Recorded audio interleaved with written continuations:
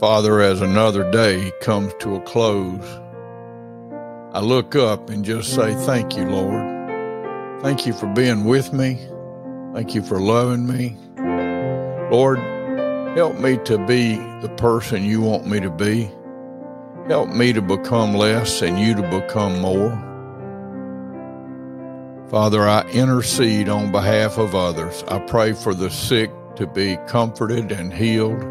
I pray for the lost to be saved.